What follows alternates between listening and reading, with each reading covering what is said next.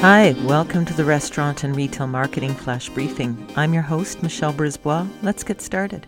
It's been a good week for investors who have stock in retail.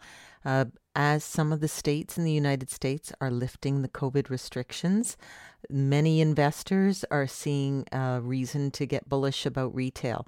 So let's go through a few of them. Shares of department store Dillard's closed up 9.7%. Gap shares hit a 52-week high of $37, but gained 7% for the day. Macy's closed up 8%. American Eagle and Kohl's gained 5%. Nordstrom and Urban Outfitters shares added 6%.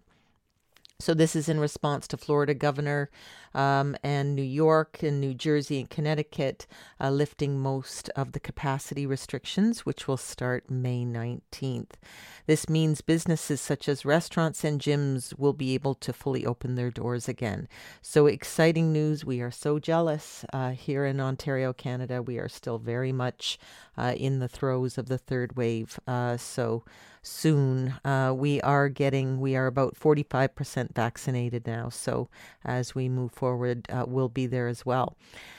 So some very good news. We can look forward to a positive summer, but there is some retail data from this first week in May. Talk to you tomorrow.